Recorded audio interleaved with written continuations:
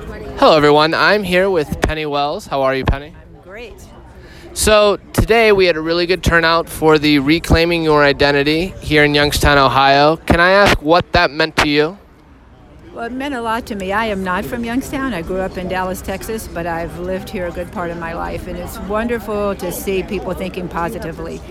I've been a Youngstown teacher for a long time, and just looking at my students and the feeling of hopelessness and the negativity that they've had about Youngstown. So I think it's wonderful that we have a group of people that are motivated to thinking about the future, to thinking about being positive, to letting go of the negativity that we have experienced here. What were some of the, if not common themes, more important takeaways from some of today's speakers?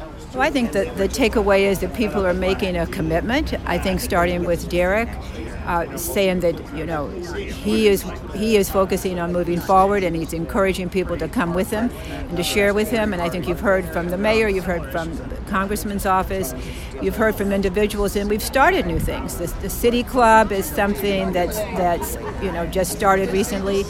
I understand that there's going to be a press club that's starting as of today. They're signing the charter for that. And those are all new and growing things for this city. So I think that the positivity, we just need to carry that energy forward. And hopefully everybody who left here today left here with that motivation. They didn't just come and stand here and listen or speak, but they're motivated that, yes, I need to be part of this moving forward. I need to be part of this positive energy. I need to be willing to do my share to make a difference. I agree. So what are you looking forward to in the coming years for the city? Well, I'm looking for not only positiveness, but people being willing to work together. I think many times we've had little enclaves that are doing their own thing.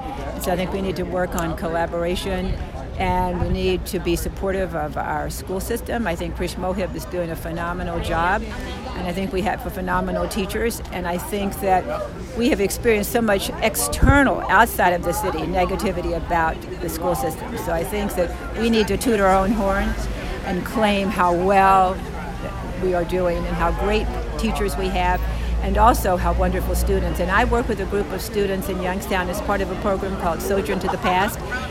I take kids to the civil rights sites in the South. They come back with an action plan. They've created Nonviolence Week, not only in the city of Youngstown, but they've gotten a law passed in the state of Ohio. The kids I take are phenomenal kids, and Youngstown has phenomenal kids. We need to talk about that positiveness and not the negative. And sometimes we're our own worst enemy because we go out and share the negative pieces instead of focusing on the greatness. I really appreciate it, Ms. Wells. Thank you so much. Thank you.